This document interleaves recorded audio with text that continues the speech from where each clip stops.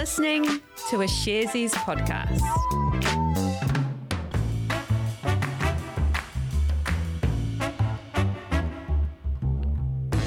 Tēnā tātou katoa. It's Thursday, the 27th of January. This is Recap, made for you by Sharesies.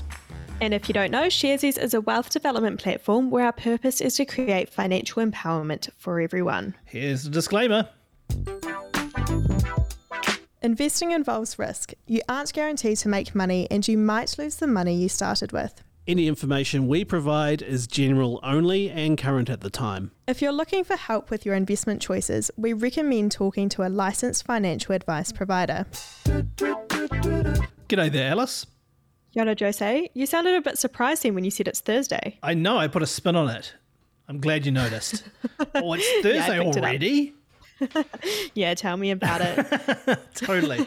Very quickly before we crack on, because we do have a lot to talk about, Rooster update. I had to do the craziest dance, and I used one of his plastic bones as a trumpet to try and get him to go into the other room. And I bet you're sad, actually, that you missed that, because it was quite a display. I am. And actually, you showed me Rooster before when we were chatting on like a Zoom call, and he's grown so much since I last saw him over video conference. He is. He's a big boy now, and he's causing all sorts of mayhem around the house, but we love it.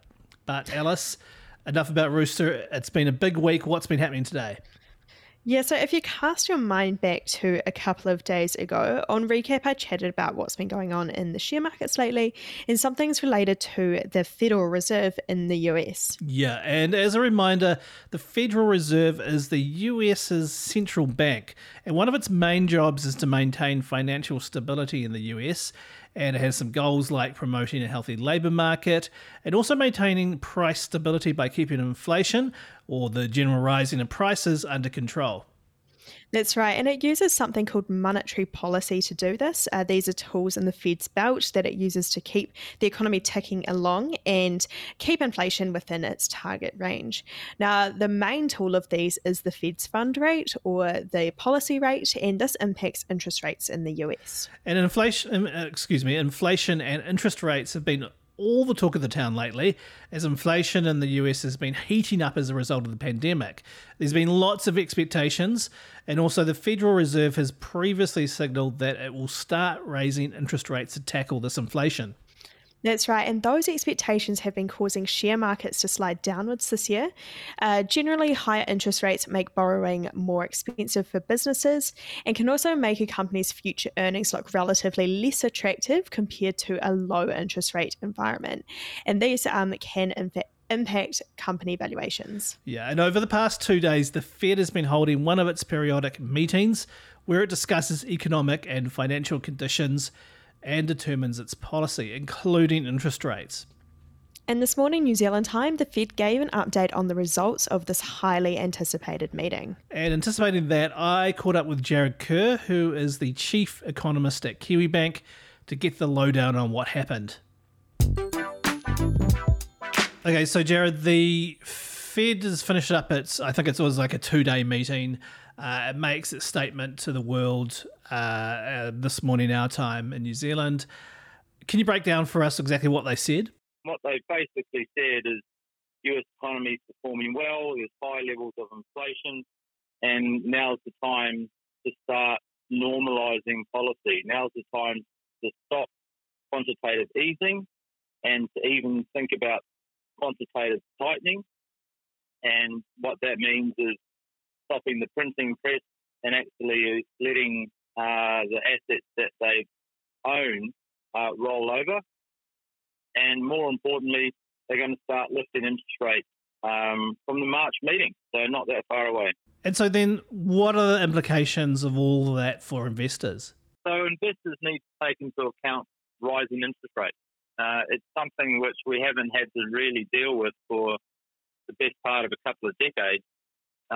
Interest rates have effectively been declining since the 80s, and as interest rates decline, your discount factors that you use on evaluating stocks make the future earnings look particularly attractive, and stock prices go up as interest rates go down. Now we're in a position where We've had an emergency setting for interest rates. We've had central banks do whatever they can and pull out all stops to try and inflate their way out of the pandemic. And we've seen a big surge in equity prices around the world over the last year and a half. But now the realisation is coming that they're removing the punch bowl, so to speak. They're taking some of that stimulus back. And so, I mean, this is really interesting because how do these kind of announcements by central banks affect stock markets? Like I mean, obviously no one's got any like crystal balls to gaze into, but how do they affect how markets move? They have a big bearing on how markets move. You see, central banks give you a pretty good idea of how the economy is performing. And if global growth is strong, if US growth is strong, then generally speaking, you're getting good runs in your stock market, in your equity market. So when global growth slows, as it has now, and if the US economy was to slow, then you'd see the US economy, hitting the speed bump, but also the stock market declining. And that's what we've seen in the last few weeks. Growth has slowed a little bit. On top of that, you've got central banks that control interest rates, and interest rates feed into the valuation of stocks. So the higher interest rates go, the harder it is to justify current prices. So we know from that announcement, as you said before, that come March, the interest rates are going to go up. What happens next? What should people be looking out for? Well, keep looking out for the usual thing. How is global growth going? How is growth in the United States going? And I think that we're going through an Omicron-induced slowdown at the moment. But one would expect, like with the other outbreaks, that things will bounce straight back. And I think in the second half of the year, economic momentum will pick up. So thinking ahead, interest rates are rising. We've seen a bit of a slowdown in global growth. There's a correction in equity markets going on right now. But I think these things will bounce back, and equity markets will bounce back over the second half of the year. And we'll finish the year higher than where we started.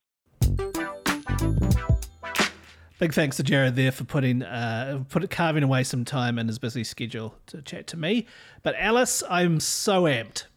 I can see that. Why? What's going on? Well, I'll tell you why, because Tesla reported its fourth quarter results, and that means I get to talk about my favourite technocrat, Muskie, or Elon Musk, to talk to those outside his inner circle. Yeah, how is actually, do you know Elon Musk again? Look, we don't have time for that because in their results, the electric car and battery maker showed that in the last quarter of their financial year, they managed to beat expectations. So they posted earnings of $2.52 per share. That's compared to the expected figure of $2.36. And in revenue, Tesla managed to pull in just under $18 billion, starting past the expected $16.5 billion. Okay, and how did Tesla break all those down?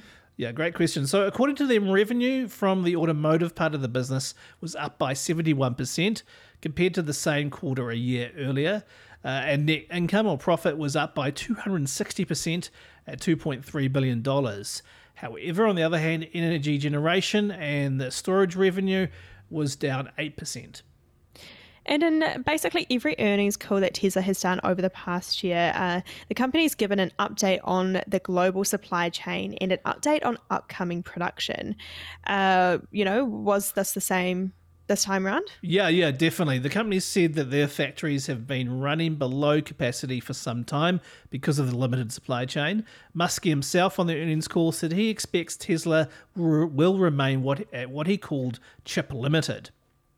So I'm assuming he's referring to semiconductors there, not like Bluebird chips, right? No. Now I really want a packet of Bluebird chips. Yeah, superconductors, that is, are super important in the making of cars, particularly modern EVs. But the impact of that supply chain construction is that Tesla won't be introducing new car models this year. So that means no Cybertruck, which is Tesla's planned entry into the heavy pickup truck market. And there's no $25,000 compact EV, which has been reportedly in the works since 2020. Okay, so if it's not producing new models, what is the company doing? Well, apart from continuing production of their current models, the company says it's boosting its driver assistance program to around 60,000 driver testers in the US. That is, according to Tesla, a key area of focus because they believe that'll drive and accelerate profitability in the future. But bubbling away under that is the eye of vehicle safety regulators in the States. In California, they're currently investigating how Tesla runs its driver assistance testing on public roads. And where does all that see Tesla's stock price? Well, it peaked during the day at $970.09 before closing down just over 3% at $937.41. So we've been talking all day so far about the US. I'm quite keen to bring it back a bit closer to home. Absolutely. So what's been happening in the New Zealand share market today, Alice? So Restaurant Brands New Zealand made an announcement. The company released its sales results for 2021. I'm very keen to get into this, but before we do, can you just remind me what Restaurant Brands New Zealand does? Yeah, so the company operates the New Zealand franchises of KFC, Pizza Hut, Taco Bell and Carl's Jr. It also operates around 60-odd KFC stores in Australia and around 70 KFC stores in California. And back in 2016, Restaurant Brands New Zealand also acquired a company, which now means they operate some Pizza Hut and Taco Bell franchises in Hawaii too. Great. Now, this isn't financial advice at all, but I do love the nacho cheese sauce at Taco Bell. Just saying. But let's move on. Tell me more about the announcement today. Yeah, so Restaurant Brands reported that its sales for 2021 exceeded $1 billion, which the company said has been a long-standing goal. In fact, sales came in at just under $1.1 billion for the year, which is around a $176 million or 20% increase from 2020. And what did Restaurant Brands say is the reason behind this growth? So around $100 million of that growth, the company said, is from acquiring the Californian part of its business sort of back in 2020, partway through the year. So the 2021 numbers reflect a full year of having the Californian stores as part of the company and their revenues versus only a few months worth in 2020. But on top of that, Restaurant Brands said that performance was strong despite the adverse impact of COVID on business. Did the company say much about the pandemic? Restaurant Brands said that it responded strongly to COVID-19's continuing impact on the business in all of its markets, despite the challenging trading environment, government-mandated restrictions, and changes in consumer behaviour. Cool. And how did Restaurant Brands' share price react? So at the time of recording, with New Zealand markets still open at the moment, its share price was trading up about 0.7% for the day. Anything else to report from today's announcement? Just that the company will be releasing its annual trading results for the 2021 year on the 28th of February. Great, thank you, Alice. And that means that's it for this day, this fine day. That was a recap for the 27th of January. Thank you so much for listening. And you can give us a rating and review on Apple Podcasts. If you'd like to get in touch, our email is recap@sharesies.co.nz. And you can also leave a voice message, and there'll be a link to that in the episode description. Excellent. See you tomorrow. Mā te wā.